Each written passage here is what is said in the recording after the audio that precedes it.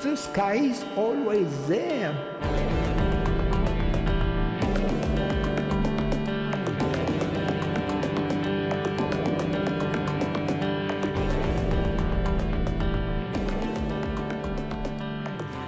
You're listening to The Famine of Knowledge, which is a podcast. The Famine of Knowledge is the process of ending a conversation, which takes place over a great distance through the medium of voice over internet protocol technology, and a set of 3 independent voice recorders. I'm your friendly neighborhood Steve Maher, and this is Shane. Hello, I am Shane, it appears. And we're also joined by Paul Tarpey. Hello. Our special guest. Hi, Paul here.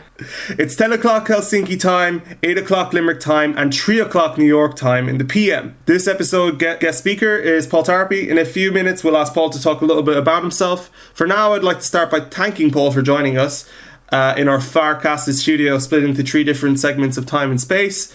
That was a reference to Hyperion, Cantos by Dan Simmons, by the way.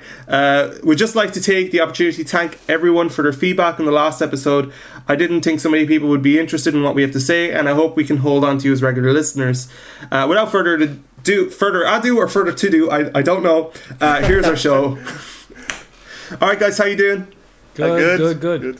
Okay, I'm just going to get my PDF document up, which has our running order. And actually, no, instead I have a list of metal bands in Helsinki. Okay, here it is.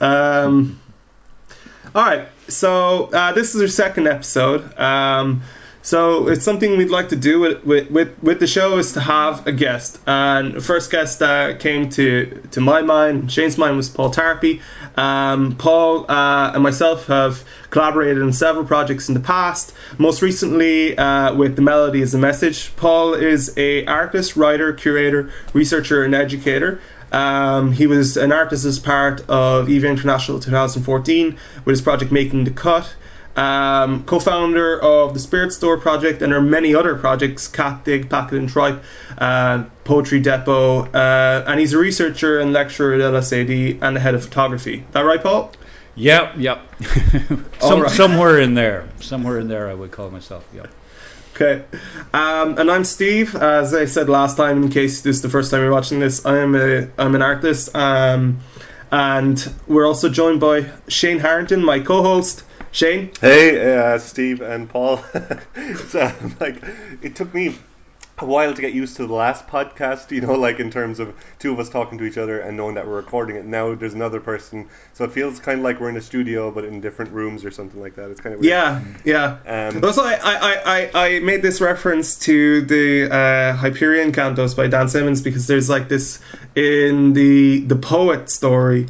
This guy he gets very wealthy, and in this world he can, like, his house is actually located on several different planets, each room through this technology called farcasting.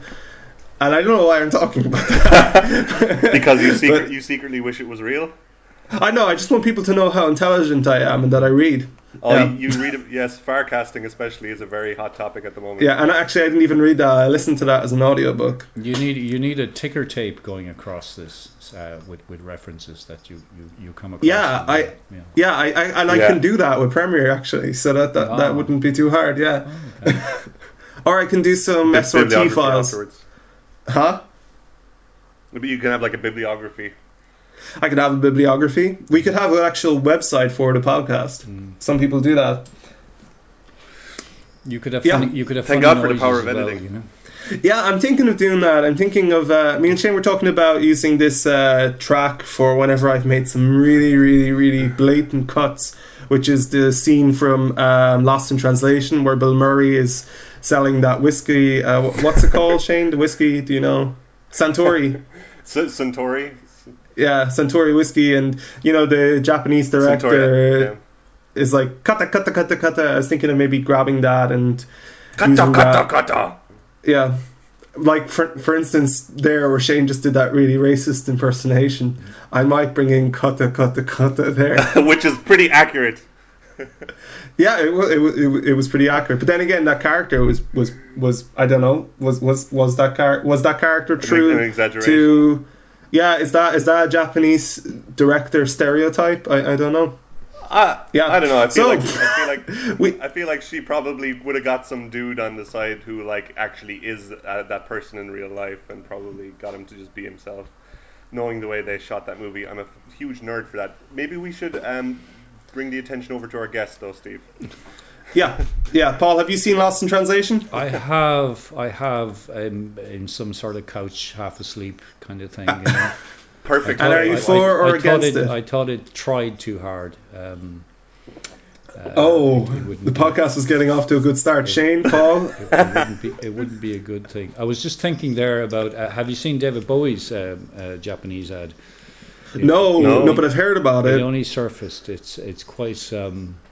He actually pulls it off. You know, it's like someone. You'd expect a little bit from him, but he actually. There's a little. It's him. It's him. Yeah. It's part. I think the more the people kind of begin to archive Bowie on the after his death, all these things. It's very hard to see something that he wasn't being Bowie, even when he was.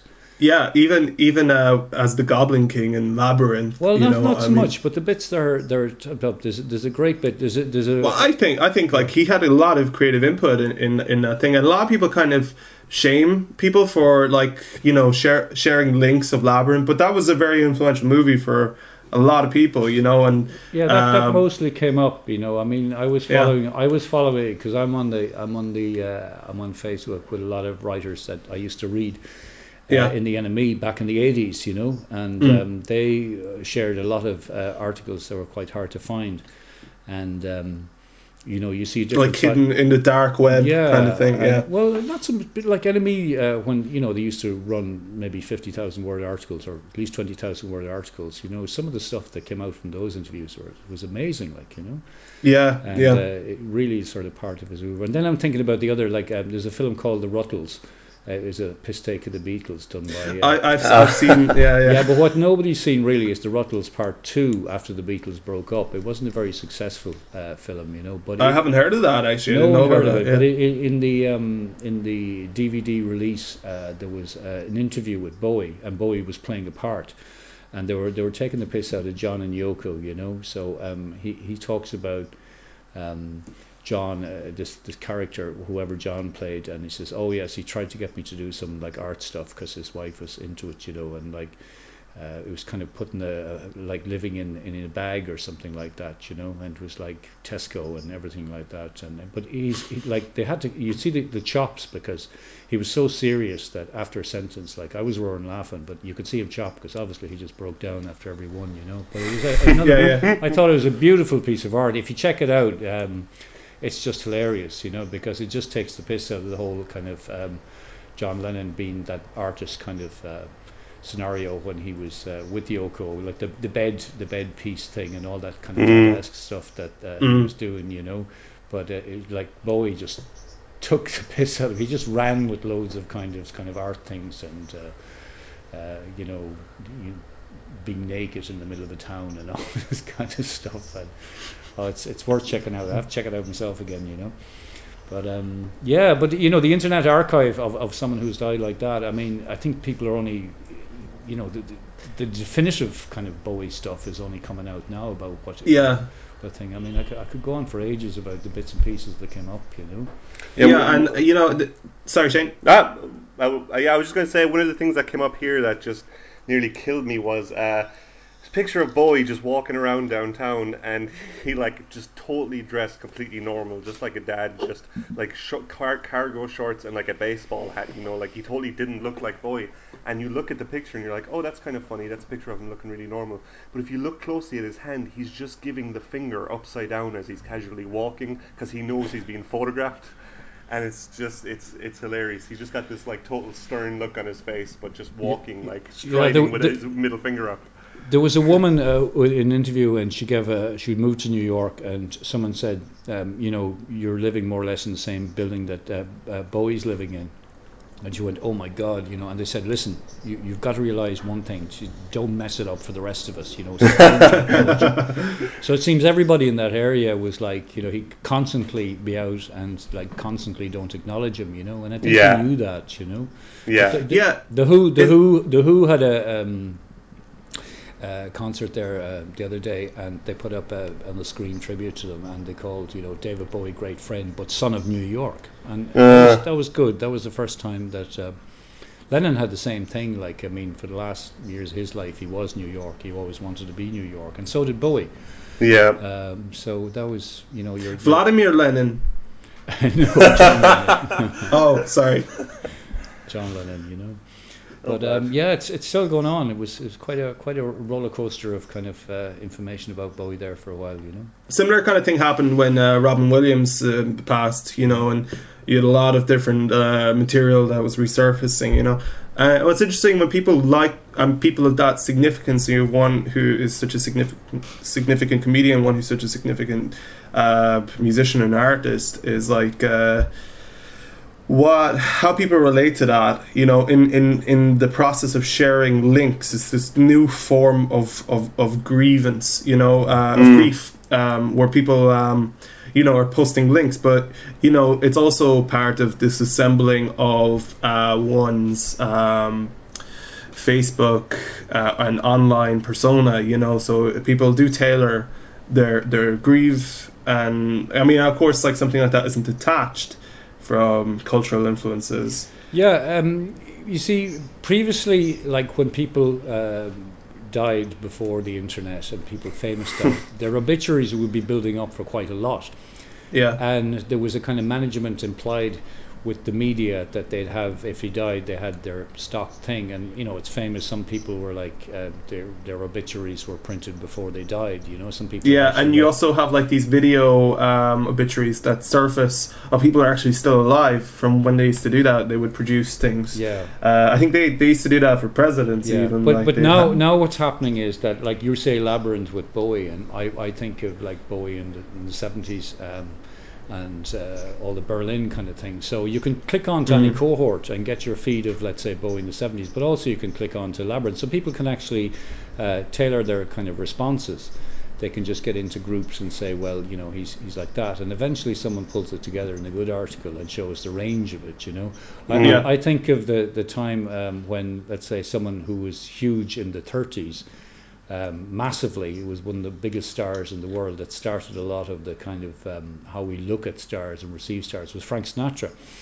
And Sinatra went up and down his down period where people didn't, had written him off because in the 70s there was just too much other stuff to go on, and then he had his wig and then he's doing Las Vegas. But I always remember the time that Frank Sinatra is sick and he's going to die, and I just remember reading something like that. Already they're stockpiling warehouses of the best of Frank Sinatra CDs.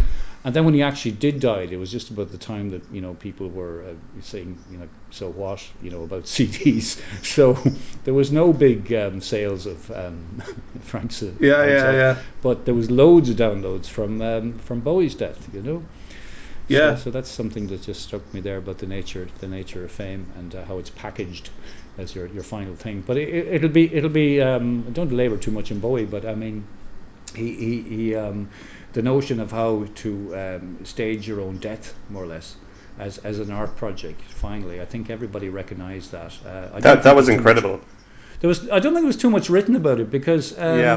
how could you say? You could just say nothing but wow, well done, a round of applause. Yeah, I mean, it was for me like when the video came out for that second single where he's Lazarus, wasn't Lazarus? Yeah, that's just fucking mind blowing. The way the lyrics lined up with the timing and everything, it was insane. Like he was saying goodbye through that music video. It was I mean, like, I'm not the biggest Bowie fan in the world, but when I saw that, I was like, holy fucking shit, this is intense. He was really like, it was a final art project, like, I'm signing off from life right now. Goodbye, lads. Yeah, but he did, like, he like, I remember him in the 80s and he was on the Glass Spider tour in Slane and something like that, and he was just like, oh god, this is terrible, and everybody gave Tin Machine a hard time and stuff like that, and so did I just completely ignored him. But then, the Lazarus video came out, and then someone put up a strange kind of gothic type blog where, oh my god, look at all these strange things from the 16th century, or is this real? And oh god, they're littered all over the video, and did he do this himself, or was it a fan? Or, like, the place is going mad, like, making these links, But he did manage it in such a way that other people, like, he reclaimed his own his own legacy, his true Yeah. legacy, but not as a musician so much, but just as the idea of a Bowie. He came out with the phrase, "The music will soon be like water," and Bowie bonds in terms of selling the idea of your the idea of your archive on the in the stock exchange, basically. And just one quick thing about Bowie bonds, no one mentions, is that when he did put it up, he said that if you want to buy into it, you donate a certain amount of money to this, and you'll get points and royalties on the albums I sell. On the returns, yeah. But for 10 years. But by the time that ran out and he got his 80 million and stuff like that, Yeah. the downloading had just started. So Yeah. just he actually timed it very well. But you think that he had some sort, like, I mean, if he makes the declaration that music is like water, there's some sort of insight there where he's seeing how media and how media is being converted. Oh yeah, digitalized, he saw it. Yeah. He saw it peak. He saw its Yeah. saturation point. He knew from going, and he fought long to get his contract back because he got screwed over in a few contracts, and he took a long time to buy back his music, and he did. That's when he started the Bowie bonds. He's also. I feel cheap for bringing this up, but did you see? Because it's fucking it's not comparable, but was it The Offspring sold their entire back catalogue there recently? 30 million, which is kind of which is not a lot of money. But yeah, I mean, but they were thinking, I'd say, the amount of time it's going to take to manage this. Yeah, and also like how much their actual downloads and how much downloads are devaluing. When you look at a lot of these streaming platforms and what percentage of profit artists actually make from the royalties from those streaming profits. Like that's the thing. They just said, we'd rather be doing something. Yeah, else in a way, it's the wise move. Actually, well, I'll just throw in there one thing I was thinking lately about when Metallica tried to take down Napster. Did take down, and they said successfully. The lawyers and people said, well, you can't stop this downloading. The only way you'll do that, and this is in the early days of this, the only way you'll do that for a legal case in a traditional fashion would be to get the names of everybody who downloaded, and so they took that a bit literally. Next thing, three gigantic Arctics came to wherever it needed to go, and they unloaded, millions of names on paper. And I'm just thinking, where is that stash now? Yeah, that would be an amazing thing to find. You would make a house out of that, and I would make amazing paper mache with that. It's probably what Lars Ulrich wipes his arse with, I'd say, every morning. I'd say so, yeah. Or they use it as serviettes. Yeah. But, well, there's a lot of rainforest gone down to someone's kind of stubbornness there. That's at least 5 massive those trees in California, Oregon, whatever they're called. Yeah. Now that they're back in the thing, if they said we've just done this thing where we've repulped that and made it into houses for people in whatever area, something like that. They could look at this. He's an artist, but he's not kind of on the art scene. But he made, this thing was up there a couple of years ago. He went to the Irish.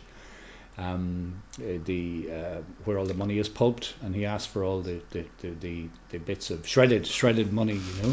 Who's this, Paul? Sorry, he's an artist. I forget his name, but he built a house. He built a house from the shredded. Shredded, and he had it down somewhere in on the quays in Dublin, and you could go in and visit and give a donation to what he did. But I've seen some pictures of it, and it's quite striking because he's got paintings on the wall of this kind of mulched.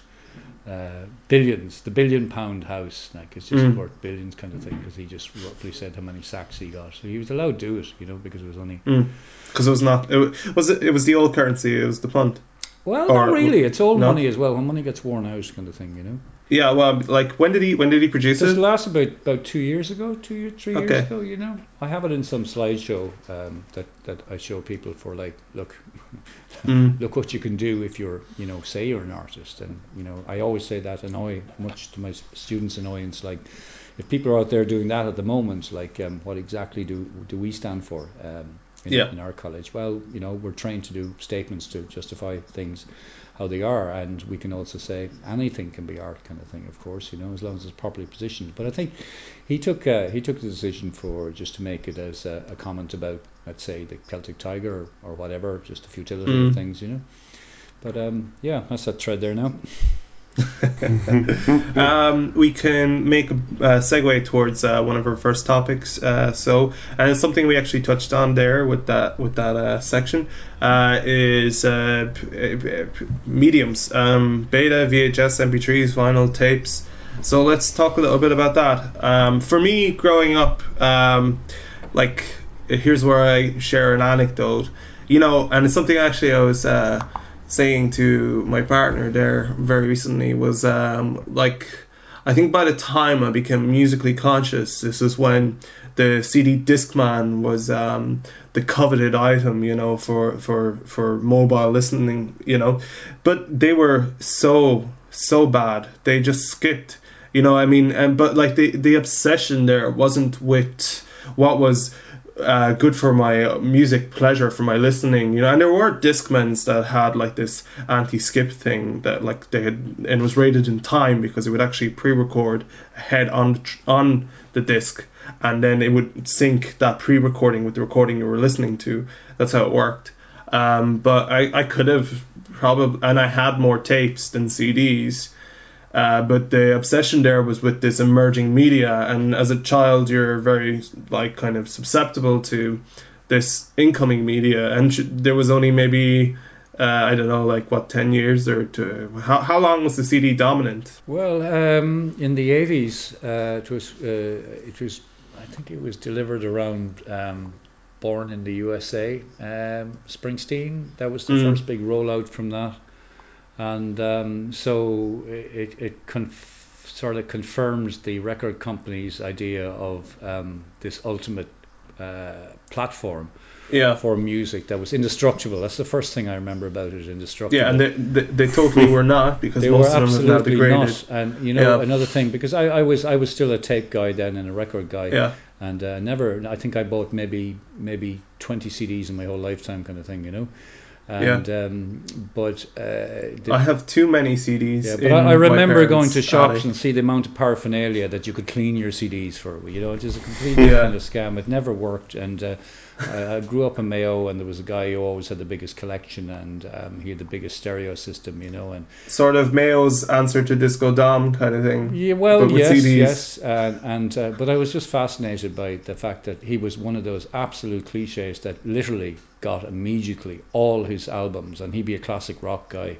all the Pink Floyd, all the U2, unfortunately, and all the everything else on CD, as well as his record. I actually wonder where his records went, because he kind of changed his living room to accommodate his CD and CD racks as well, like furniture for CDs. Jesus, man. So the amount of CD racks that you see now in like there's a lot of secondhand furniture shops here in Helsinki, and like I've been thinking for ages that I should hoard them and do something with them, but also I'm not arsed. No, it's something. I think I'd be sad about giving that kind of era any sort of recognition. I mean, you can't go wrong with tapes, because tapes are a democratic way of spreading music, and portable recording got more bands out than anything else. Of course. Done, But for ourselves, when myself and Shane were in 2 bands together, and the realization that we could make our own CDs and the validity that our own CDs that we were able to make gave us as like kind of young musicians, because prior to home recording with CDs, it's almost like there was that moment in time where home recording disappeared because no one had CD burners on their computer for a long time. I think you're leaving out the mini disc there, Steve, because the mini intentionally mini disc was quite that was the transition point. I have to say though, I did. You couldn't release a mini disc though. You couldn't fold an A4 sheet. People did actually. I remember some people. I remember seeing for a brief time people releasing USB sticks, and that was the answer for like month.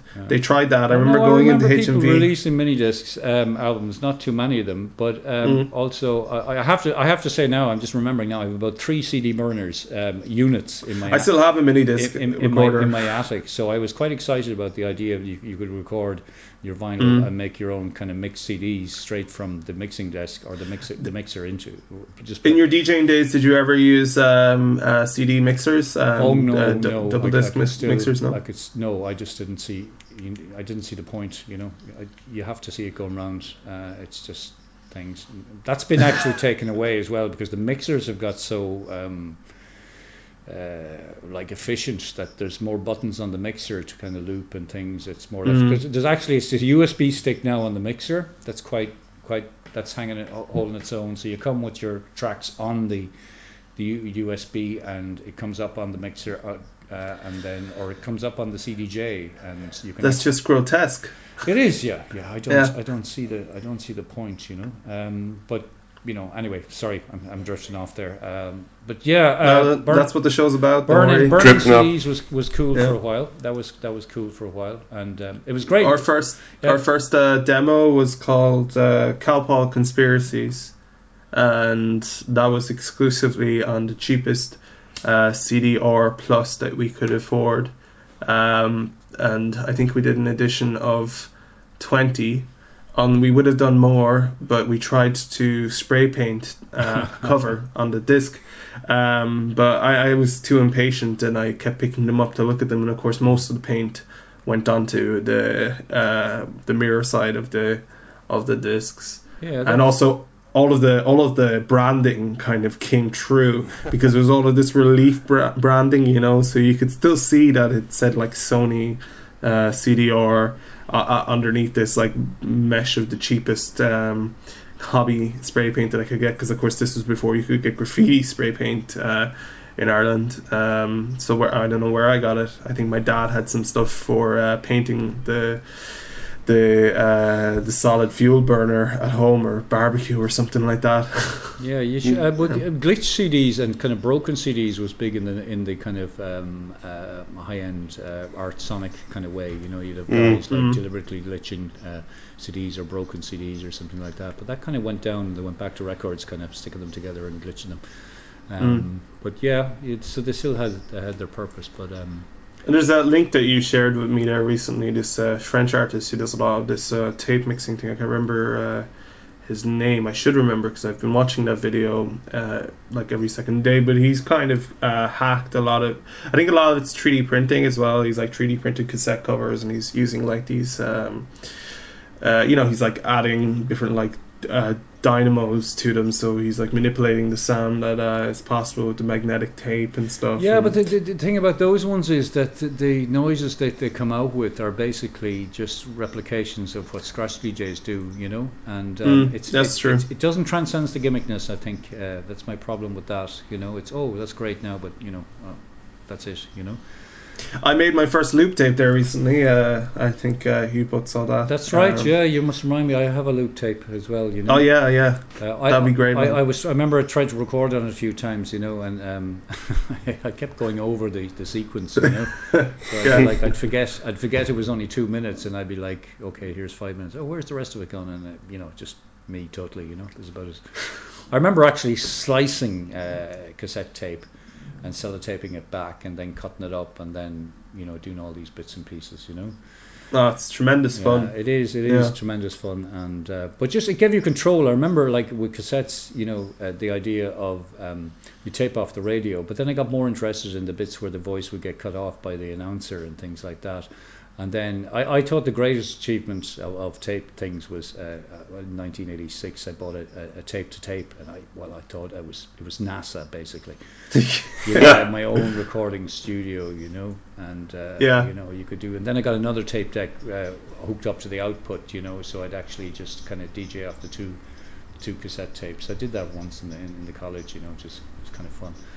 I never had one, but it's something I always wanted was a 4-track, recorder, tape recorder. I had would have one, been. yeah. They're very Did easy, you? very Yeah. easy to break, the Fostex. Apparently, Yeah. there's very little of them that you can find now that are working. Yeah. But then, I mean, it's a hobby I have is breaking apart electronics and trying to fix it or do something with it. So I'd be eager to get my hands on a broken one if possible.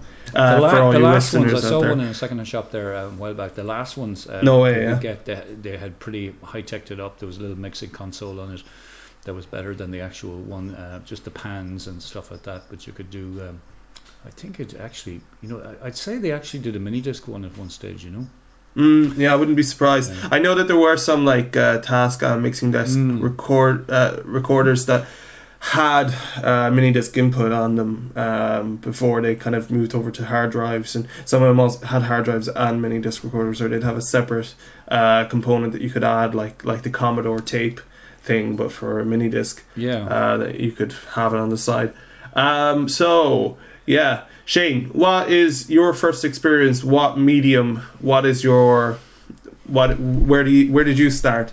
You mean with it just in terms of like entertainment mediums and stuff like that, or Yeah. recording? I mean, Anything. Oh God, I don't know. I mean, me and my friend used to record. I remember you just listening to you guys there. I was thinking, me and my next door neighbor, we used to record our own radio shows to tape Oh, is that on the Pa? stereo. Yeah. We used to record. Yeah. We used to make our own advertisements by just changing our voices and like clapping and shit like that. We would make these weird ass fucking like local radio shows, and they would be talking about the weirdest shit. And I remember just the feeling once when someone listened to it back that wasn't me. I was like, oh, what? Other people can listen to the shit you make. And I've seen that reverberate, like out through my life later on when you kind of really get into making something, and then there's the showing it to everyone else. But yeah, The disassociation. yeah, totally. Yeah. But yeah, I mean, yeah, and that's just kind of evolved from there. Like, I mean, I've just followed stuff up. Like, yeah, I remember I was so thankful that my dad got into mini discs because it again felt like fucking Yeah, your Skynet dad had a lot of technology. different kind of tech in the house. He had a did, printing room. He had a whole printing studio or I something. guess that comes from the fact he was a politician and they wanted to get papers and stuff like that out a lot Yeah. of posters. Also, as an independent, I suppose he wanted autonomy. Yeah. Yeah. Yeah, well, that's what it comes down to. That's the exciting thing, isn't it? Autonomy. Like when me and you made those CDs back in the day, we were like, shit, we're almost. It feels like we have our own record label. Like we can just make this thing and give it to someone. It was very exciting, and it still is. It's still the most fucking exciting thing in the world. Like when you make some shit and you package it and you can get it out there. It's really fun. Well, the big, I just jump in there. I did an interview with Blind Boy Club in the Rubber Bandits, and he was saying, I said, we'll start from the beginning, and he says, well, we made a CD of just messing, like That's where we first heard them. So anyway, we used to swap those CDs. yeah, but he said it went like this very quickly. He said that we did a tape for our class, and they all loved it and says, you should give it to the other class. And he says, well, they won't get it. They said, no, they'll get it. And then someone said, oh, give it to the other school, and some people want it. The other school won't get it, and they got it. And he says, next thing, Dublin schools got it. Yeah. It just went boing, boing, boing very quickly, just from a couple of CDs. Yeah, I remember talking to people about it in Cork, and they had the same discs. I don't know how I ended up talking to them about it, but realizing that you have this common experience.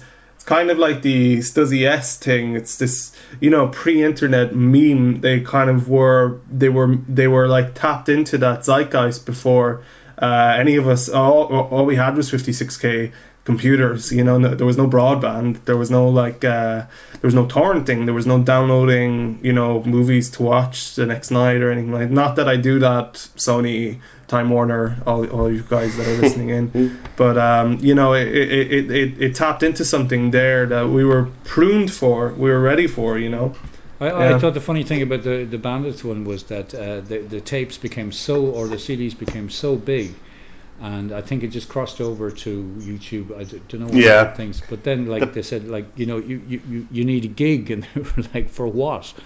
Well, people want to see you and the things. So well, we have a couple of songs, so they just did 2 songs for this gig, and it was like, oh, hang on, we need, well, they want more, like, what do we do, so they started filling in and stuff like that, just I just can't get over the fact that he was like not so long in his classroom making these CDs, and next thing he's like, heading for the Edinburgh Festival, pure. But that's so organic, it's Yeah. Yeah, but it's crazy. in this day and age now, it wasn't too far away, so it is quite significant, But of course, the other thing, anybody tapping into that kind of culture now about the tape stuff, or even like making like CDRs. If you read Wire magazine and you see these kind of tracking down these archives of when they do a profile of an artist, and you see loads of like edition of 50 CDRs, and people are, you could easily get it on YouTube, but people want to actually go to eBay and get that CDR, Yeah. Yeah, Yeah, so Well, I mean, that's totally made a resurgence again. I mean, every independent band at the moment, like, it's about making tapes and limited edition CDs and like the album art and all that. There's a total return to actually supporting something that really applies to you. Like, it's well, it solidifies their like fan base, their true fan base at the moment. yes, yeah. If I you're, think there's a deeper philosophical like kind of thing that's pulling people to it, though. I think that there's like there's an alienation with the way that we're able to share media so quickly, and like to get meta, podcasts are part of that too, But like the ease at which you can access the music that you want, that like is actually quite an alienating force. Yeah. And people are in search of this authenticity, So yeah. Sorry, I was thinking I would probably talk to you about the Trob and Gristle tapes. I used to write over to Trob and Gristle in the 80s and get tapes, and Oh, no way. yeah, it was Yeah, only well. they'd communicate with me, which I never really took as seriously as I do now. The fact that Yeah. in hindsight, that's it's like, historically oh, wow, important. But not only did they respect the fact that a fan was writing over to a tape and From frickin' Ireland. yeah, but they had a thing where there was about 30 cassettes in the series. I got about 15 in the end, but it's only lately I found out that they would record however they felt recording the gig. Whereas the gig was Yeah. mainly was all improvisation anyway, and they'd react and bait the audience and to get that as the kind of true energy. But some days they'd record it really professionally through the mixing desk, and another time they'd just take a beatbox around the back of the hall and just let it. So when I got the tapes, I never checked now because I unfortunately gave them to someone, and you know that story. But basically there was a 1 to 5 level of quality. Like they didn't. So you get one concert, and then it would be like 4, and some of the most reference ones are only 2. And I remember one of the Undle School where they were booked to play for public school boys. Because they had Coney Van Tootie there, and they just wanted to see a girl on stage, and you can hear this baying and primeval noise, and the music is just fighting against it, and you can hear anything, you just have to strain. So I'm there like in Mayo, like listening to this, what the hell is going on? And it was genuinely because they made a big thing about like psychically communicating their energy and stuff like that. And it's only if I had got that at full quality, the music would have been foregrounded, and you'd be like, "Oh, I wish they'd shut up! I can't hear the music." Or, sorry, noise. But the fact that I wish I had that tape now, because it was almost like being really transported back into the to the kind of strangeness of that kind of gig that it was, I just wish I bought a Grissolator when they were cheap, because now they cost a load. I remember seeing them in Tower on one of my trips to Dublin, and that's 20 quid. Do you have that book, Steve? The Records of Civilization, the Trob and Gristle? No, you can get it pretty cheap. No, but I think we talked about it before. It's well worth getting, because it does lay out the complete strangeness and the estimated kind of sonic stuff they were doing at the time. They had the studio and everything like that, and your man Chris Carter the amount of stuff he'd make, like he'd just make loads of things. Yeah, that reminds me of something pretty interesting and timely. Is we were just saying there about how easy it is to make shit and get it out there, and you look at someone like Trob and Gristle back then when they were doing stuff like that. A lot of people these days, a lot of like just young creatives mistake the tools for the actual substance. Like there's like, oh, if I'm doing something, it's kind of, that's all that matters. But in a way, there's like they kind of want this professional sheen on everything. Whereas there's a lot to be said for something like a tape where you're recording half the bloody audience, and it's totally lo-fi and stuff like that. You see that in visual art too. Like, Yeah. I mean, Well, there's I so think it's much. completely. I think you're right, Steve. I think it's completely led from the fact that some people are pretty quick doing video editing and stuff like that, and they put up sort of things with a sheen on it, even if they're just chopping up a film or making, these kind of fake trailers and stuff like that. There's one for Marvel and Trump at the moment. Have you seen that? No. Check it out. It's high class, very good. So, I saw the Game of Thrones Trump thing but where you they see, took his but head. so people are watching that then, and they're kind of, oh, I'm in a band as well as things, and they think it's so easy to get that kind of sheen, and the fact that it took 2 days. That's enough. It's the aim for the sheen before anything else. Even if Yes, exactly. Even it's lo-fi. It's like the music is the sound, the sort of integrity that's supposed to be with sounds is kind of subsumed into this kind of like just doing it. Yeah. Well, that's the thing. There's a huge obsession, especially over here, with your fucking brand. It's like it's 98% brand and 2% substance when it should be the other way around. People are. But they celebrate that. They celebrate that, and the media trying to calculate. Say, I suppose the Guardian and Downwise. They would click onto something like that as in just keep it turning over, so we've something to write about. Oh, for sure. Yeah, it's self-perpetuating. Like this good-looking guy with a mad haircut, just took some time out from serving in a crazy bar downtown, and he actually made a song. And I didn't think it was going to come to much. My friend said, you'd be good for fronting this, and sure. So the things, I have to say the Sealford mods should come in there at the moment. They, I saw them here in Limerick, and 2 beer crates, a laptop, 2 cans of beer, and just a mic. And it was just brilliant, absolutely brilliant. I know. Come here, have you heard about Quadrophenia 2, by the way? I know. Unfortunately, I have. Yeah. Yes. I have not. You. Yeah, man. Yeah. So that's happening. But it's fucking Kickstart- reboot culture. It's kickstarting. I think it's a bit sad because the guy. There's loads of people. If you watch the film and you lived through the 70s and TV and 80s like I did. But I saw Quadrophenia late, and I thought, oh, there's your man from the Bill. Oh, that guy's in Coronation Street. Oh, Yeah. And there are actually the publicity for this. That guy's Sting. In the well, Sting. No one mentions that. Okay, Steve, you know the rule there. No one mentions that. But I don't care but for this anyway, Sting bashing. they're actually it's I don't know if it's sad or good, but the Kickstarters thing has one of the guys in the bill, and he's older now, and they have him in the parka. And yeah, so I saw. At least there's that. They're trying to fund it, Yeah. Well, actually, they're also, if you do Kickstart, join it. You can get a chance to win a Peter Blake. I think maybe the Who or somebody donated a Peter Blake kind of artwork. You get a chance of winning that.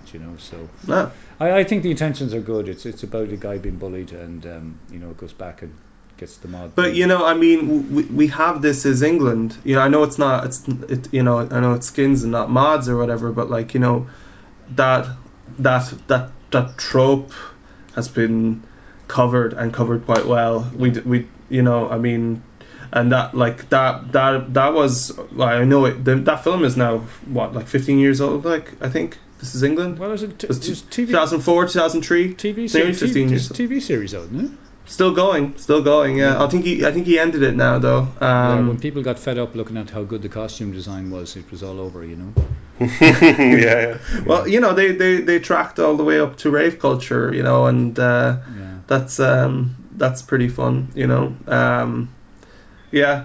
I picked up a book today actually, in a second-hand shop. It was a sociology book about straight edge, hardcore punk, clean living, youth, and social change, by Ross Hainfler. So I might talk about that in the next podcast once I read it or pretend to read it. You need to read the Henry Rollins book. The Henry Rollins book. I saw the orange one. Yeah, that's a good one. Yeah. He's incredible. He's an absolutely singular human being. I don't think I'd get on with him though. Yeah, I thought so in the beginning. Yeah, I don't want to hang around with him for more than 2 days. But just some of the speeches he has and some of the stuff he's said is just. So I admire him definitely. That stuff he wrote, Paul, are you familiar with the piece he wrote in the 80s called The Iron? It was about working out, of all things. Oh yeah. I remember that Yeah. time when he was big. I remember, yeah. I remember he was doing a lot of that. Yeah, Um, that particular text like ended up on the walls of a lot of gyms and all that, but it eventually made its way into a lot of recording studios as well because whatever's at the wow. core of it is just so applicable to life in general. It's Do you see the collaboration that he did with what's his face from Star Trek, from the original Star Trek, William Shatner? no. I just can't get behind that. Oh yeah. Oh yes. Check Yeah. check it You out. mentioned that. Yeah, there's a really nice video of that where it's two Muppets synced to the. They did an album. Yeah. They did an album. Yeah. William Shatner and him did an He album. just didn't really say no to a lot of things. He was just like, I'll bring my own thing to it. I think he's on what's that TV show about the bikers as well. Orange County Choppers. No, Yeah. no, the one Sons of Anarchy. That's Hulk Hogan, I thought. He's in Yeah. Sons of Anarchy as like some neo-Nazi dude, bad guy, I think. Oh right. Yeah, Okay. he's done a lot of films really. He Yeah, was the kind of he didn't have. He reminds me in a little way when he did his when there wasn't the internet and you'd have to find out from various magazines and he'd be off the scene for a while. Then he'd come on, but he reminds me a bit of what his trying to get into different things. And don't think he's kind of careerist orientated, but mm, he does have his thing. He reminds me a little bit of Zappa, but he doesn't have that complete. Zappa would never touch anything yeah. that he didn't feel comfortable with. And in Yeah. fact, if he did, I mean, I'm always on Steve about Zappa playing Mm. the part in Miami Vice, which is just hilarious. And he just knew I'm going to be hilarious in this, so I better be straight as possible. Yeah. And he'd always make sure to do something who's like, oh, that's so unusual. But Henry, he'd go into it and then he'd stay too long, I think. Yeah. But I'm only being almost facetious in that because No, but that's true. how can I comment on a man who's just kind of just doing so much creativity. Yeah. But no, they are very different. I mean, like the thing is with that, like Henry Rollins just doesn't have. I mean, maybe his spoken word, but he's not really like a flourishing technical musician or anything like that. Like Frank Zappa No. owns what he does with music very well. But Zappa owns Yeah, I mean, projects. He'd make sure, but Henry would go into the Sons of Anarchy and say, "What do you want me to do?" Zappa would never do Yeah, that. yeah, He'd yeah, say, "If you want me, you better do exactly what I want you to do." And yeah. yes, I will fit in. Like the Monkeys yeah, film. Zappa was far more uncompromising. Yeah. Yeah. I mean, Rollins is still around. Yeah, it's yeah. I'm gonna create dead air now by talking and Dead, not saying anything. let's bask in the dead air. See how long we can last. Uh, let's make a segue. Let's talk about New York hip hop. New York New hip York hip hop. hop. Where did it go? You Mm, see it a bit online, and when did it get like this? And I always just say Puff Daddy. There you go. yeah, Mm. come with me. It translated. I've been actually listening to a lot of about 90s New York hip hop at the moment, and I'm just really blown away by the amount. Just before it ended, like people like Large Professor and stuff like that, what they were doing with using the template of hip hop, and just it all sounds the same, but you could hear the amount of production that went into it. Yeah. And it just wasn't tighter crews, I think, in the end. But the underground New York hip hop was well there until 2000s, just still good. Shane has had some run-ins with like hip hop artists in the Bronx and not run-ins. I mean, he's worked for some people. Do you want to talk about that, Shane? Yeah, we get into fisticuffs and shootouts. Yeah. Well, there was some dodgy moments by your own account. Oh yeah. Well, I mean, it's interesting you say Puff Daddy. I mean, that's the thing. The underground hip hop or rap scene in New York at the moment. I mean, a large portion of it is deeply influenced by gangster rap and bling bling and stuff. But it's a lot of people who can't afford the stuff they're rapping about, saying they have it. Which is Well, you know the pinnacle of Jay-Z actually being, I did deal drugs, and my career is based on this kind of pinnacle of like the same sort of hierarchy how I did drugs, and it's kind of legitimized when he did his that huge rollout for his biography where they kind of had it. You know about this? no. Did a massive launch where they tied in with social media, so they put his lyrics in extremely like high end kind of posters, huge things, and all the places he rapped Right. about, like you come down the street one day and there was a huge Cadillac just painted with his lyrics, and it was Oh, nice. at the time. So you had to collect them all, and you'd share them, and whoever collected them, got to meet Jay-Z or something like that. But at one Yeah. stage they did like his lyrics were tiled underneath a swimming pool in Florida and all that. So, but I was looking at one of them, and it was talking about his kind of drug dealing days, one of his raps about that kind of thing, and it's like Yeah. high end. Everybody's completely okay with that, in the industry, because it says you're striving, and I'm sure Yeah. that younger people go like, well, that there is it's okay to have it kind of at one level at the street. Yeah, but I wonder how they never far make it, on after can Yeah. you speak about like your Well, Jay-Z- crime? Jay-Z- You can What's always the do limitation it, I on it? think. Jay-Z, But like Jay-Z, legally, did, like can it be used as like? I Well, mean, you see, Jay-Z this is isn't the worried thing. Is about this thing? that, By the but time he got so big, it wasn't worth going after him, because or worth even more going there after is him. a couple of incidences of Well, guys bragging about what they did, and the cops using the videos as Yeah. evidence. There's a couple of incidents. That's why I brought it up. I've heard about that Yeah. happening. Yeah. Yeah, and they're like, "Why? How did you find out?" yeah, but very recently, very recently, 50 Cent posted a picture of himself with a bunch of stacks of hundreds spelling out the word broke, because he's meant to be bankrupt, and he was called to court for posting the picture, which is pretty fucking God. hilarious. Yeah. Yeah, how could it? But you were I saw him. there, like- I saw him on TV on a severe business channel, and he was like in his suit, completely articulate, saying about his water business. Like, he has his own brand. Yeah, of water yeah. and stuff like that. And he was saying, well, the trajectory for basically what we're smart looking water. at. Yeah. Jesus, it's a far cry from lads turning off their Facebook page so that the the social welfare can't catch you because you're going off to the UK on a tour and you're not going to make any money, and you've saved for this for like half the year, but you have to turn off your Facebook so that the department. Well, there was a great one lately. There was two brothers who got off. They were drug dealing or something like that in England. They were basically two thugs, and immediately they got bail or something like that, and they immediately went on Facebook giving out about the judge and how stupid she was and everything like that. So they used that immediately and threw them in jail. Nice. They heard about that. There was that girl. I think she was originally. I don't know her name, and maybe it's not important to talk about her, but.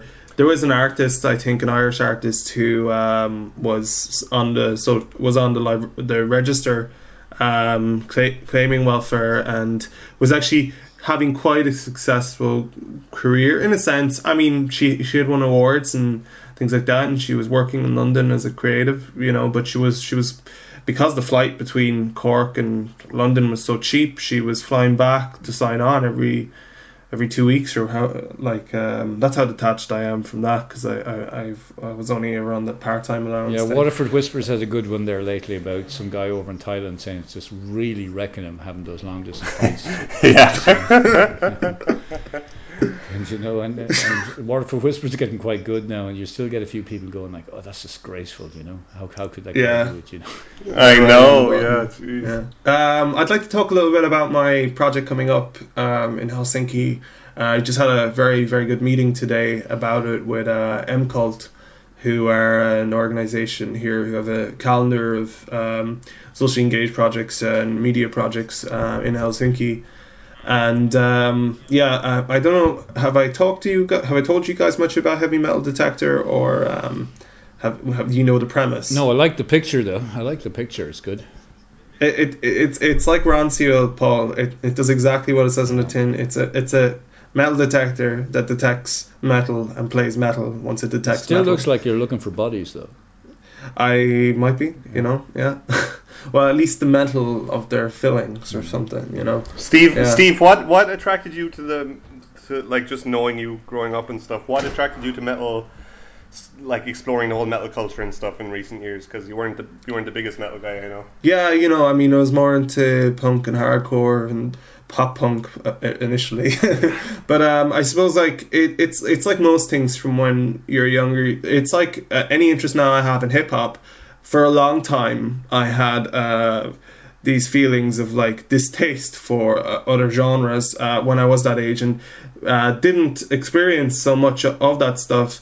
And to be clear, like I'm still not into metal as a genre. It's not my taste. I like other music, but I do find the subculture really fascinating. And as someone who works with musicians as part of my work, I think that it's a fascinating group of people to collaborate with on. So the idea with the project is that there will be several of Helsinki Uusimaa regional metal bands, Vanta, Espoo, Helsinki metal bands, and we'll make a compilation. And the metal detector itself is actually a tool for disseminating the album. So it's about basically breaching these this crush genre divide. You'll have a lot of people who are engaging with the project who probably are quite divorced from that type of music, because there's going to be some like pretty visceral stuff. There's going to be like a lot of trash stuff. There's going to be a lot of death stuff. And of course, there are, like I like progressive metal. There will be some progressive metal there too. I'm really leaving it up to the bands though in terms of what they're contributing, and that's part of this co-creative kind of thing. Is that the project is described to the bands. We're working on the contract at the moment, and the directive for them is the conditions in which their music will be listened to. And they're like most bands I've talked to are actually quite excited about it. It's good. I have a few bands that are confirmed now. One band, for instance, is this band called Nuclear Omnicide, who they're up on my Great Facebook name, chat. great name. Some fantastic names, some very, very good names. It's a wonder they haven't run out of names, because I think if anything they must get more creative, because at the rate that metal bands break up, because they break up so quickly, that's one thing I found while trawling through these online resources for bands like that. Half of the bands I've contacted are splitting up, or are in the process of splitting up, or have split up. So it's just this few core group of bands that are actually still together. That I'm not like jumping right into like something that's quite dramatic, where one of the bands I'm talking to at the moment, I contacted them on Friday, and they split up like yesterday.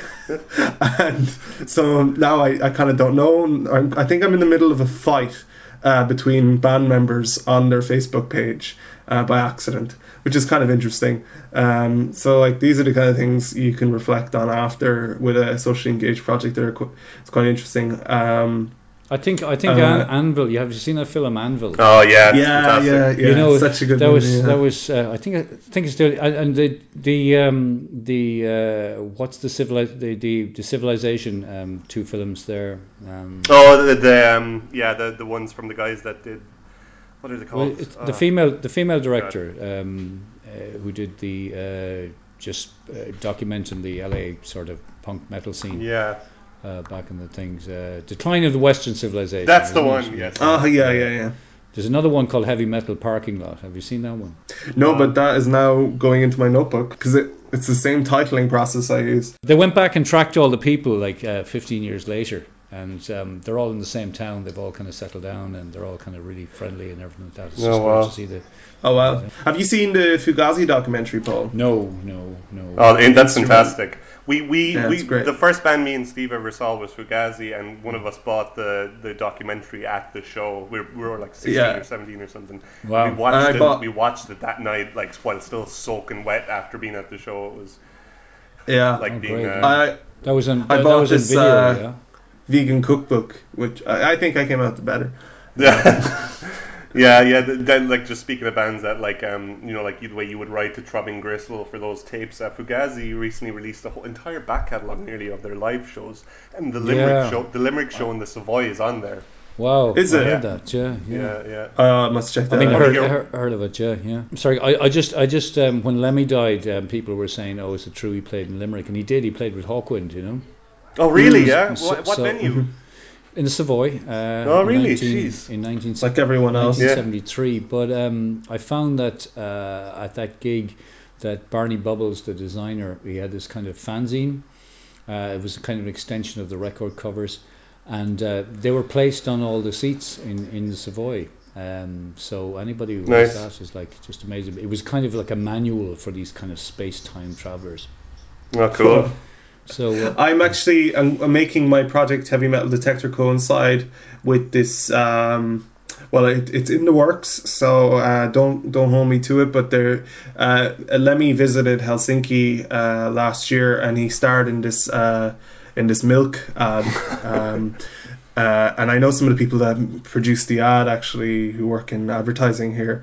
But the community in this area, the ad was shot in Manula, which is where the Heavy Metal Detector project will be based out of.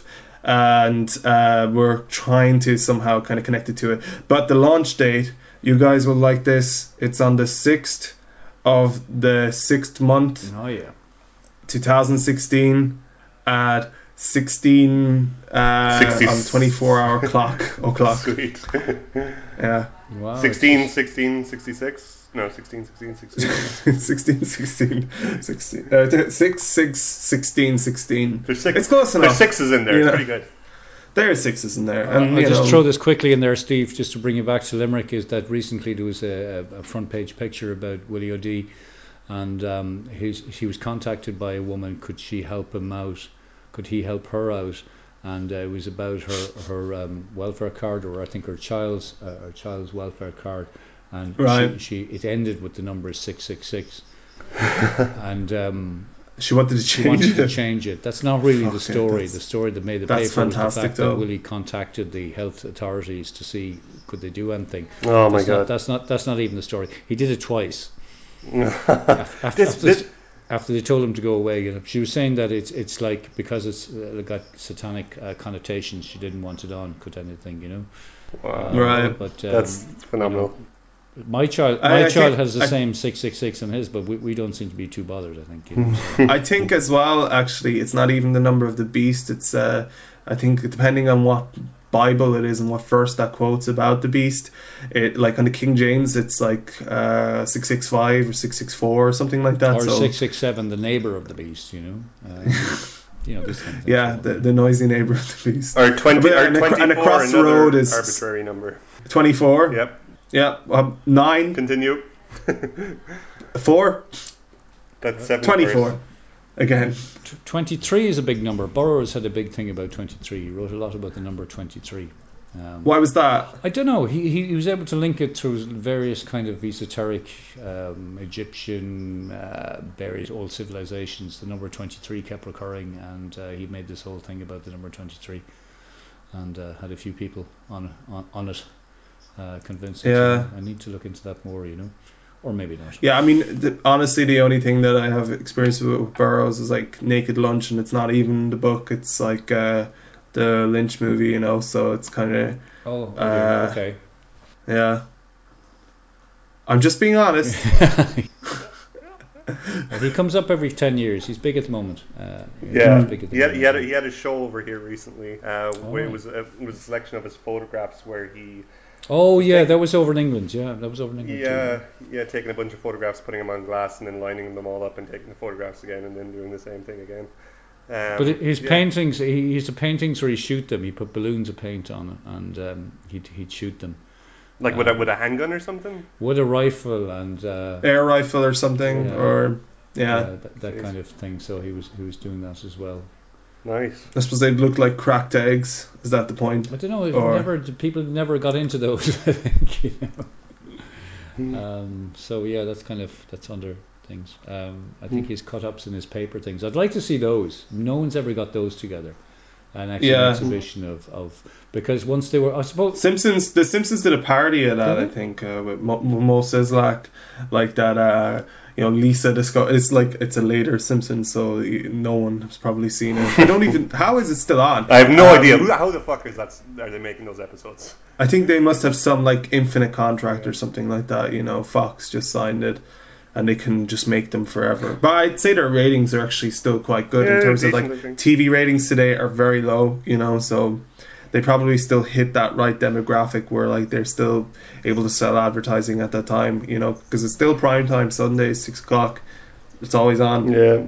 you know. No, I just saw it there now. It's actually got the Frank Geraghty one was on. They had a just to give themselves something. Marge wrote a letter to Frank Geraghty, and he just rolled it up and crumpled it and threw it on the ground. Yeah. Hang Oh on yeah, a yeah, second, and then they're building this opera centre, But yeah, yeah, it was okay. Nice. dead air. That's dead air. That's dead air. Yeah. Oh, we were conscious of not letting it ramble too much, So Yeah. that's good. Well, the problem is like eventually when any recording runs on for more than an hour, eventually our intake of oxygen will synchronize and we will all breathe in at the same time, and that's what happens. Yeah, yeah, Yeah. yeah. It's like if you line up a load of metronomes together, they'll eventually sync. Even if you're in different countries. Definitely. Oh yeah. Nice. Yeah. I mean, the past is a different country, Shane. Yeah. What? What else have you got on that PDF? To see who should know after seeing it. What else have you got there, Steve? I think we've exhausted Oh, wow. everything Okay. except for Frank Zappa and Mothers of Invention, but we have one thing. It's a segment that we didn't use last time that we can try and do now. If we all just talk about a book, piece of music, art, movie and television, podcast, or food wow. that we're into at the moment. Wow. So let's start with books. Paul, what are you reading at the moment? What are you into? I've just started Patti Smith's book, N. Oh yeah, is it good? M Train, yeah. I had read her last one, Just Kids. Oh, so fantastic. I thought I would like it more. I need to go back to Really? it. But I thought it was just, I don't know, because I kind of exhausted reading a lot about New York stuff. Yeah. I was just and then I didn't get it as much as I should have, And so I left it. I said I'll come back to it now. I'll give it some time. And then I got the M book, and it was just basically her, talking about visiting cafes around the world. Just really sort of long bits about how she sits down to write. And I says, well, this is absolutely not me. This is the worst thing ever. It was a present that I'd given it. So anyway, I read it and I started reading it, and it's absolutely fantastic. It just caught me on the hop. It's like really passing by and hearing a piece of music that from a genre that you didn't think you'd be into it, and it just blows you away. So I love when that happens. So I thought it was a bit. Yeah. I thought it was a bit burnt out, and I was a bit older for that. But it's still there, which is great. I got the same thing from Burroughs actually. The second I read it was like, oh my god, okay, this makes complete sense. But the pace of it is fantastic, and it's the best kind of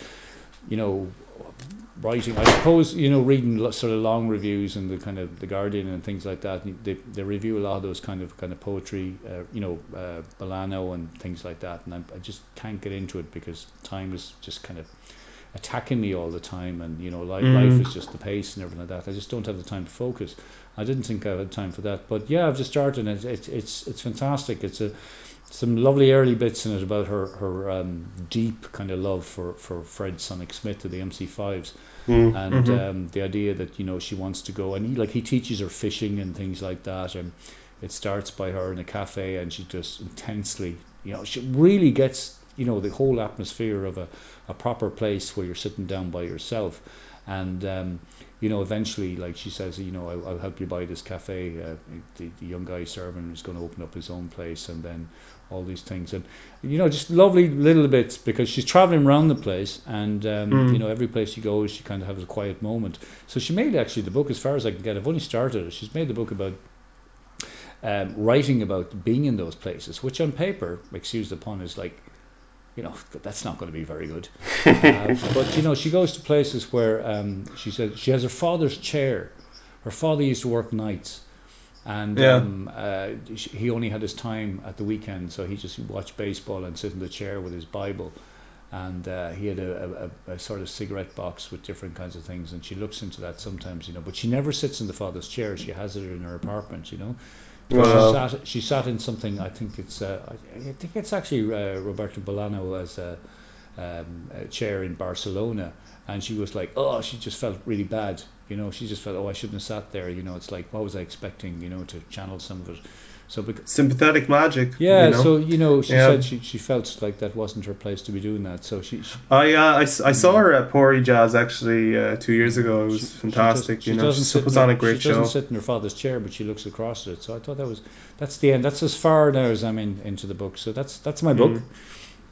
Shane, what are you reading at the moment? I am reading all the what the fuck is the name of the book? Oh, it's called This Freedom by Tony Parsons. It's kind of one of those like it's a fairly successful attempt to kind of do this kind of post atheism, post spirituality, like not exactly science kind of thing. Sounds kind of woo, but it's like not woo at all. It's like incredibly logical kind of talks on the nature of reality. Basically, it's just all culled from a bunch of lectures he's given.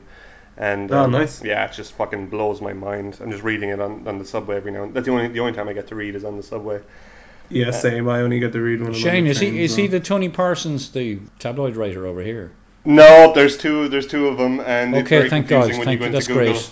That's Yeah, great. Thank really you. good. It scared It's like the me whole there thing for a with second. Jon Snow from Channel Yeah, 4 and Jon for Snow a- from Game of For a Thrones. second, Paul, I got very excited because when I heard you go, I was like, "Oh, do you know him as well?" Because No, that was a nav concern. Okay. Oh, all right, fair enough. You reassured me. I'm reading Bicycle Diaries. I finished it, David Byrne's book.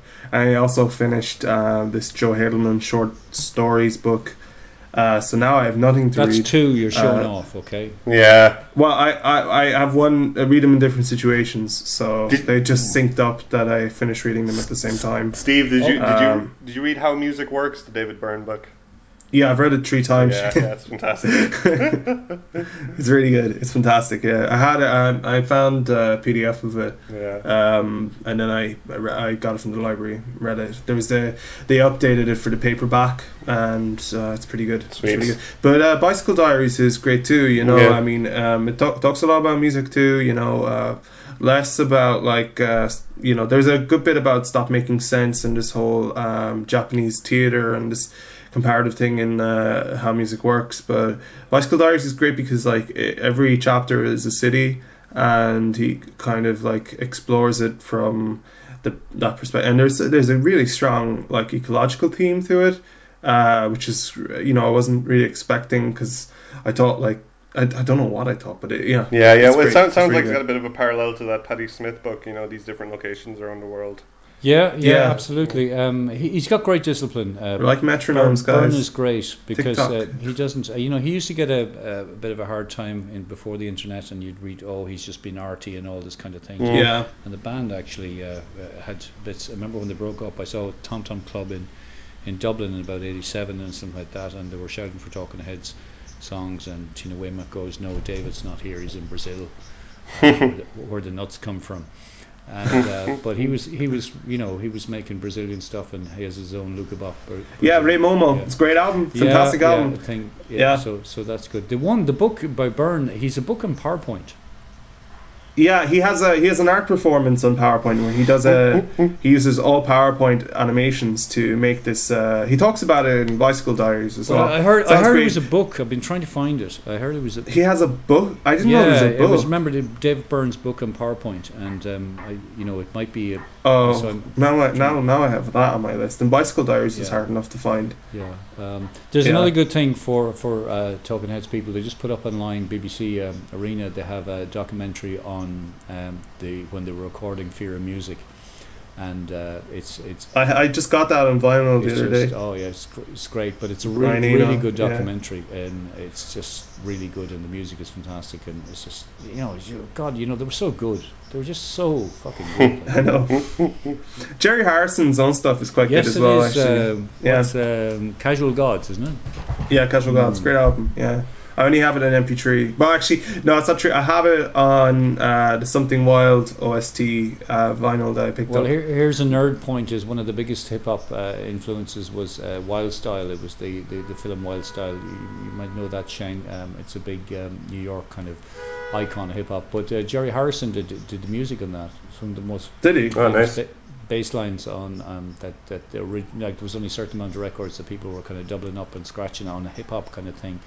Back in, God, it must have been 1979, 1980, 1981. But Jerry Harrison is there and that, Oh, sweet. So, it was good, Which we made a perfect segue into music. What are you listening to at the moment, Shane?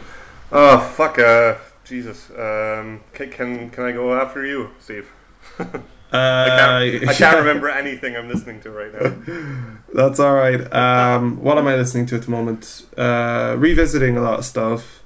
I'm actually listening to a lot of like kind of South American music at the moment. In Sad part, American. South All right. American. Sad American. That's an interesting genre. Yeah. Yeah. Partially because of Bicycle Diaries. Also listening to Ray Momo, and then this, kind of the musicians that he was with David Byrne was collaborating with, and like kind of seeking them out, and also the Something Wild OST, which I've been listening to like every week for the past year now. There's some like not on the actual record, but on the unofficial OST that you can find on YouTube. There's a lot of like kind of flamenco and tango music and stuff on that. It's quite good. There's some interesting stuff, really puts a bit of kick in your step when you're walking. I can see what drew David Byrne to it. I don't know how long I'll be listening to it. I'm also listening to Blonde Redhead again, just because, I can't let go of certain things. What are you listening to, Paul? I'm going back over a lot of stuff, but mainly the one that jumps out at the moment is a lot of Cabaret Voltaire, because I have a shed out the back that's kind of collapsing with a few records, and I just realised there's clumps of stuff that I got together to put together in sequence. So I have all the Cabaret Voltaire stuff, and I'm just constantly, because as a kid when I first came across them, they were just out there, and I listened to them again, like Drinking Gasoline is one album, and The Crackdown and things like that, about when they got money. The pressure was on them to make hits, because they had Sensoria and things like that, and I can just feel the tension in the album where they had to make tracks, where you'd have, and I was just thinking about this the other day. If I had time, I'd actually go back and re-edit a lot of them just to make kind of longer edits, and I have the 12 inches as well, but they got hypnotic right, and they're just brilliantly abrasive in the right way, and that whole kind of huge Burroughs people, so the cut ups and all this kind of thing, and but just the noise still never left me. It's like Iggy Pop and I Want to Be Your Dog. I could play that every day, or I could play Joy Division, Dead Souls, and it's one of those. As you get older, I suppose you kind of, both of what you mentioned are great music for the gym, by the way. it's those songs that never, the second you heard them, as you get older, you think, well, if I had to take 10 albums with me, it's the ones that you always play that, just get you the same time as the first time you heard them. And so Cabaret Voltaire have always been like that for me. I met Adrian Sherwood once, the dub producer, the famous guy, and we were talking about one extreme cut-up album called Major Malfunction by Keith LeBlanc, and it's based on the Challenger disaster, and it's got actually Burroughs again. It actually features Burroughs' voice, and he told me great stories about making that, about how they were actually recording it while they were mixing upstairs, and the guy in the studio was a Scientologist, and he was convinced that he was been spied on. So the whole studio was wired because he was trying to see was anybody talking about him, and they were making this album about paranoia while being in a paranoid situation. And so that it was the same time as the Cabaret Voltaire things anyway. But then I threw at him. I says, by the way, I said, just before I forget, you have you, Sherwood, my hero, actually did a mix of a Cabaret Voltaire song, My Other Heroes, and he just goes, really? And I says, yeah, it's just 1977. Oh, I bet it was shit, he said. So anyway, Cabaret Voltaire, that's my top pick for today, Cool. Shane, what are you listening to? Have you made up your mind? I've made up my mind. I've curated a list of 3 perfect things that I think I would like people to judge me on. Cool. So I'm going to see a band called Liturgy soon play. They're they call themselves transcendental black metal, so you might actually be interested in them in terms of research. The guy wrote a thesis on the genre, and Vice just totally lambasted him. So he's like this Marmite kind of artist at the moment. either you kind of love or hate. But they just do this. They do this weird fucking like spoken word, uber lo-fi, like speed death metal stuff. And the Is lead it singer's Marmite metal then, Steve? it's a little bit Marmite metally, I think. Yeah, Yeah. yeah. Yeah. And That's now officially a genre. You've christened that. It's just made a genre. That's how it that's how it happens. happens on fucking podcasts. But Yeah. yeah, they're one of those bands. I have tickets to see them soon, and I feel like it'll be a great band to catch because it's not like something that comes along very often. They kind of Sure. feel like they break up after the next record. Sure. And Yeah. as we were talking about hip hop, fucking Kendrick Lamar's "To Pimp a Butterfly," like that came out. What is it? Last year now? Yeah, and like just to the biggest hype, like kind of not overground hype train, but underground hype train, and it was like this is going to be the best thing in the world. But now that that's died down, I've actually been able to like listen to it a bit more in depthly, and it's just got all this amazing jazz and soul backing Yeah, but music Shane, on it. he's just released the outtakes from that. Yeah, the As untitled the unmastered Untitled album. Yeah, Masters, which is but everybody's saying is like that's pretty good as two. So yeah, he's on a geez, roll, like all right. he really is, and I need to investigate you him. should, I dude. I'll just send you some stuff because it's yeah. just That'd be great, it's man. so fucking good. And but Legally, we'll send it. Like buy it and send it to me in a stamp I'll address wrap it up envelope. and like put a Yeah. Yeah. really Legally, but I'll give you money checking and for it packaging. That's that you can give to the record on the company. record now. Now we're safe. Yeah. But I just want to quickly double around there as well. We were just talking a little bit about hip hop earlier on, and the way there is still like a huge like here we're talking about the underground hip hop. There's a bit of like still a striving for like in a lot of with those artists of like this kind of bling thing. But there's been an amazing bunch of documentaries that came out recently, and I like Vice pisses me off as much as I enjoy it sometimes. But they've done a bunch in California, and Yeah, I saw there's those. all Yeah, these, yeah. yeah, they're so amazing. Like like Frank Ocean and all these guys, and some of the other guys from the Odd Future group. Like a lot of those guys are sober teenagers growing up in like Kendrick Lamar is straight edge, and like they're growing up in really rough neighborhoods, but they refuse to like smoke weed or drink or anything like that, and they're like writing about depression and stuff like that. It's like the machismo, the macho idea of what it is to be a rapper, like an above board rapper, is like totally being fucked with at the moment, and that's like really Yeah. inspiring to It's a me. new epoch within the Yeah, genre. yeah. There's Yeah. just drop that manhood shit and just be who you are kind of thing. It's really really Mm. inspiring. Well, the Um. gay the gay angle as well. That was getting a bit of traction as well because that kind of strain embraced. I mean, the female DJ in Odd Future. Oh yeah, what's her name? She's Yeah, but and quite out. So that was quite revolutionary that they were bigging that up, and so yeah, they get a lot. I think. I mean, your man that what's that crazy guy who's headed them? oh golf wang is his Tyler, ego name. Tyler, Tyler. Tyler, Tyler, took a bit of a kind of like, well, he got so much traction from this, he immediately tried to, make money on socks. He sells a lot of socks, it seems. Yeah, And he's got a TV show. He's got key rings. yeah, it's like, okay, I've seen what people are looking at, and I don't think that kind of real revolutionary angle that they were respected for got enough traction, got enough time to develop. But maybe it only had its peak and they went back into to being underground as well.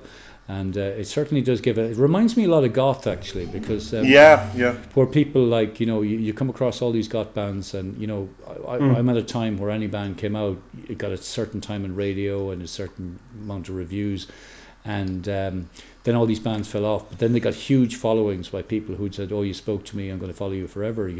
So maybe that's the case with that, if it's just a comparison to, let's say, pre-internet times.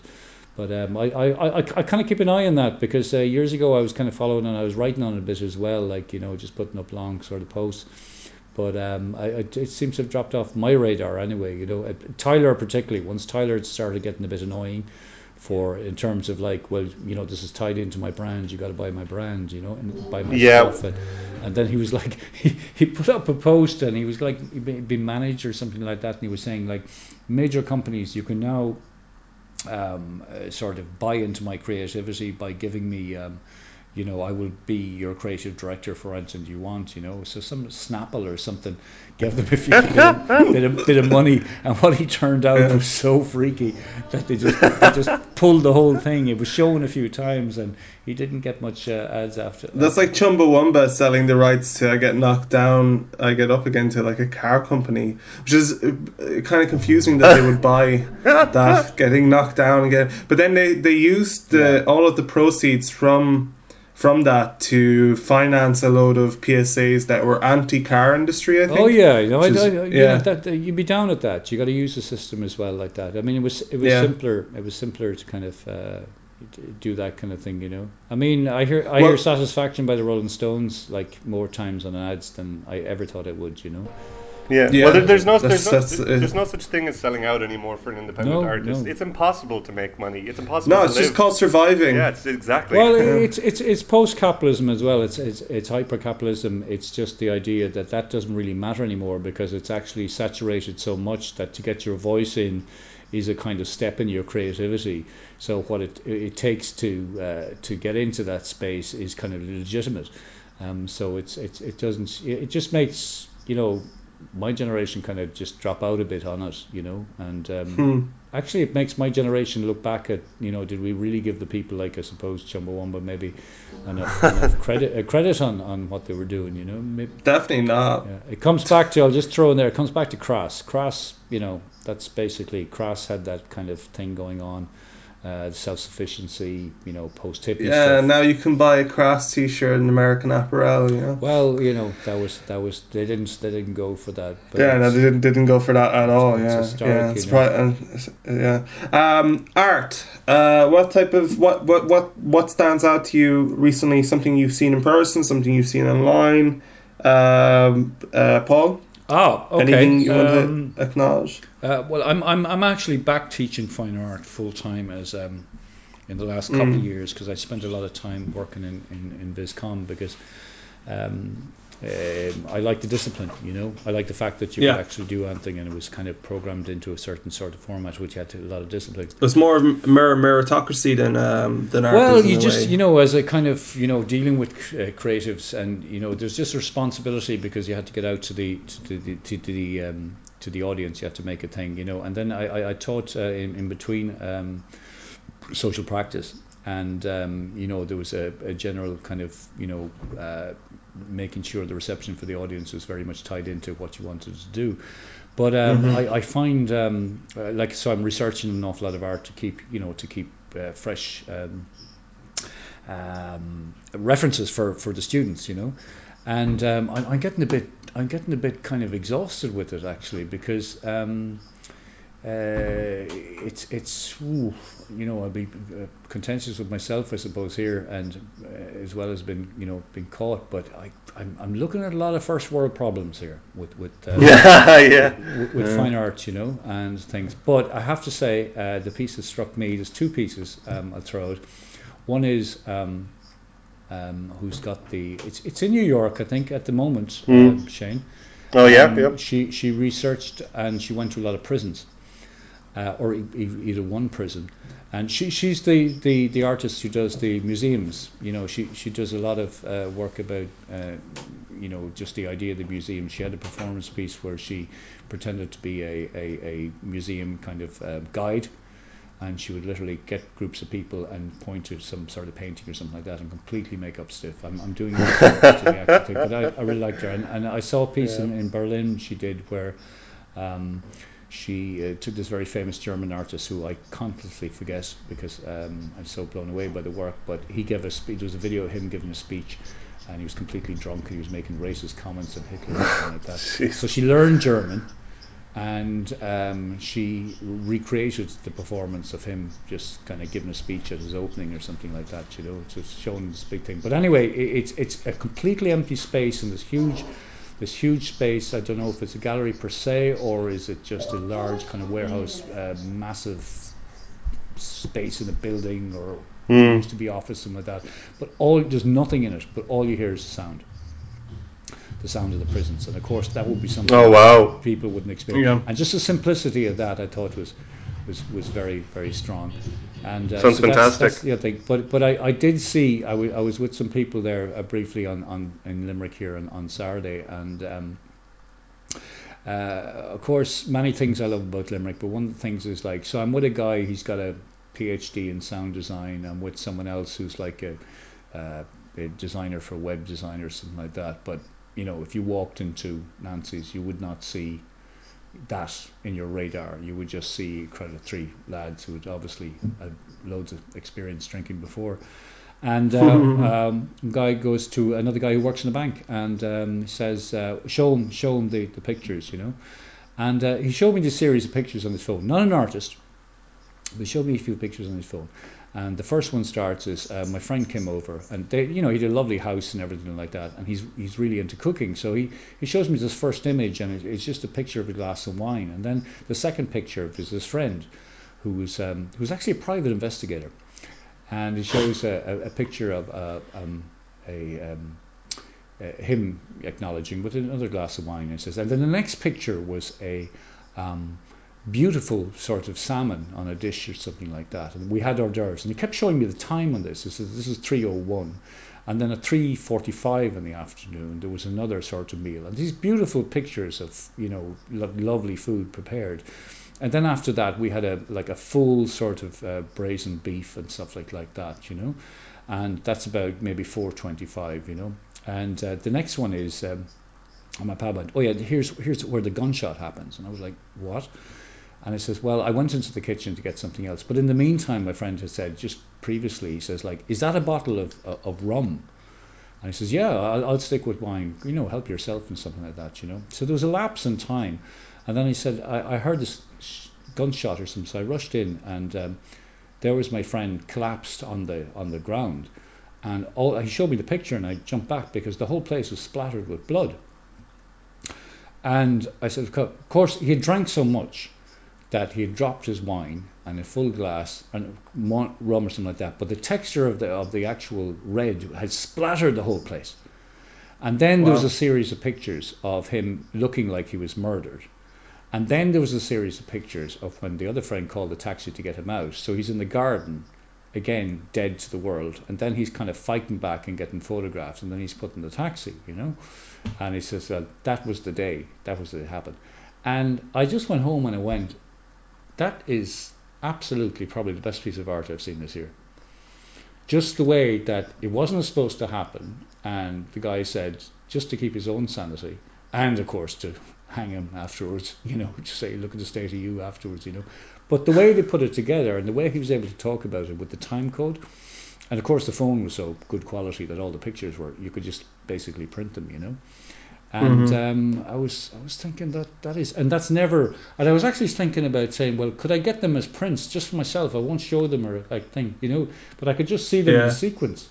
And when you look at all these kind of, I suppose, starting out from Tracy Emin and Sarah Lucas and that Brit thing art, and the amount of New York stuff as well, Shane, you would know that constantly keeps coming up about Dash Snow and all this kind of thing, and, Yeah. and and then I saw this is a guy who's not an artist, and this is life as it is in the 21st century, and these are guys who have like worked all week, and why can't they meet, called over, what's happening? Well, both of them are really into food. You wouldn't think if you met Mm. him, but they know, like, they were able to describe. He was able to describe about, because he led me down a good path, because I was like, this is a really good cheese. He says, like, look at the picture there. Of course, the dressing is very good as well with that. So normally in your Guardian reading lifestyle, you would see, oh, the end, the evening ended brilliant with some lovely stories. No, the evening ended with his sitting room, still to this day, it happened a month ago, decorated. It looks like a murder scene. And a taxi driver that probably is dying to kill the guy, because I'd say, knowing the guy as I do, he probably ran away once he sobered up, if he possibly did once he got home. And then that was last week, and God knows what will happen next week. Nothing might happen for things. So that kind of, how do you document the rhythm? So thinking about like the environment of people who have to go to work and to make a living, and then we just have this kind of environment where we just want to, like, we really like each other and let's just have fun, and but it doesn't have to be a few cans out in the back of a field. It's like this happens actually in middle class environments. And but the idea of just being able to frame it in such a way that when you could, meet your friends, I want to show you this. I thought it was there's something there. There's something there. I have to Mm. work it out. Sorry, I went on a bit there. That's No, That's sounds, okay. sounds, sounds great. Actually, I think that's our heart out now. I have to close up shop. Is there anything you'd like to talk about, Shane, quickly No, before I we just want to finish up? comment a little bit on what Paul said there. Just yeah, I think it's interesting. Like I was going to my answer was going to be most like I'm like all arted out at the moment, but the best pieces of art I've seen haven't been in galleries and stuff like that. It's yeah, that's all I wanted to say. Yeah, it's been a pleasure talking to you, gents.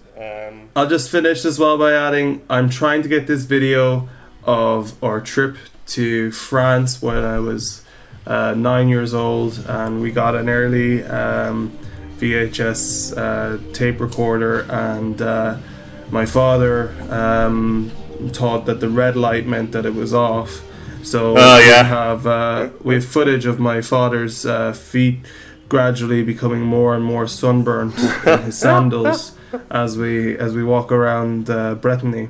So that's something I'm trying to get access to at the moment. But that's art, kid. That's the best piece of art you've seen so far. I mean, like I can only see it in my memory. But my mother transferred it to DVD. She got a guy in town to do it.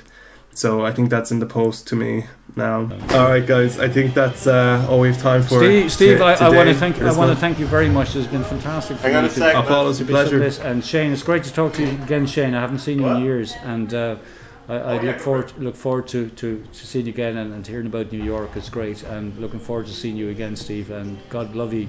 Keep the work up. You're fantastic workers. You too, Paul. You too. Okay. Yeah. Okay, signing off. All Bye right. bye. Bye bye. Sign All the off. best, Paul. See Good you. Bye night. bye. Bye guys. Bye. Bye. Bye. Bye. Bye. Bye. Bye.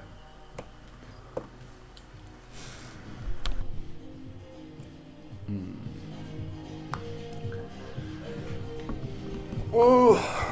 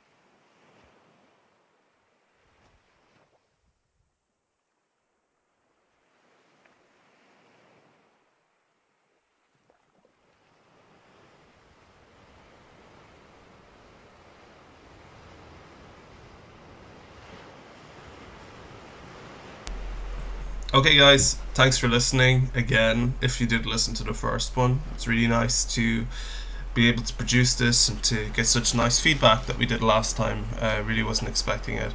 The many thanks to Paul Tarpey, who was our guest on this episode. My apologies for the kind of choppiness at the end there. We were kind of experiencing some technical sound atmospheric contamination. It's mostly due to how we do this recording. Like, we're doing this in 3 different countries, so we're still working out the bugs. It's not like we've got really expensive equipment. We're probably doing it in a very low tech way, and there's probably a smarter way. But I can't throw an extra grand at this. This is something we're doing in our free time. The Famine of Knowledge was produced by Steve Maher. Intro music was by OST, which is aka Shane Harrington. Also, The Famine of Knowledge is co-hosted by Shane Harrington and Steve Maher. Special guest this week was Paul Tarpey. The next couple of episodes, we hope to have some really interesting guests, including some previous collaborators in many different guises, disguises, whatever you want to pick. This is the third time I've recorded this outro, mostly because the last few times I've kept saying the Phantom of Knowledge. I really have George Lucas on my mind at the moment. Anyway, I'll let you play out with some waves. Peace.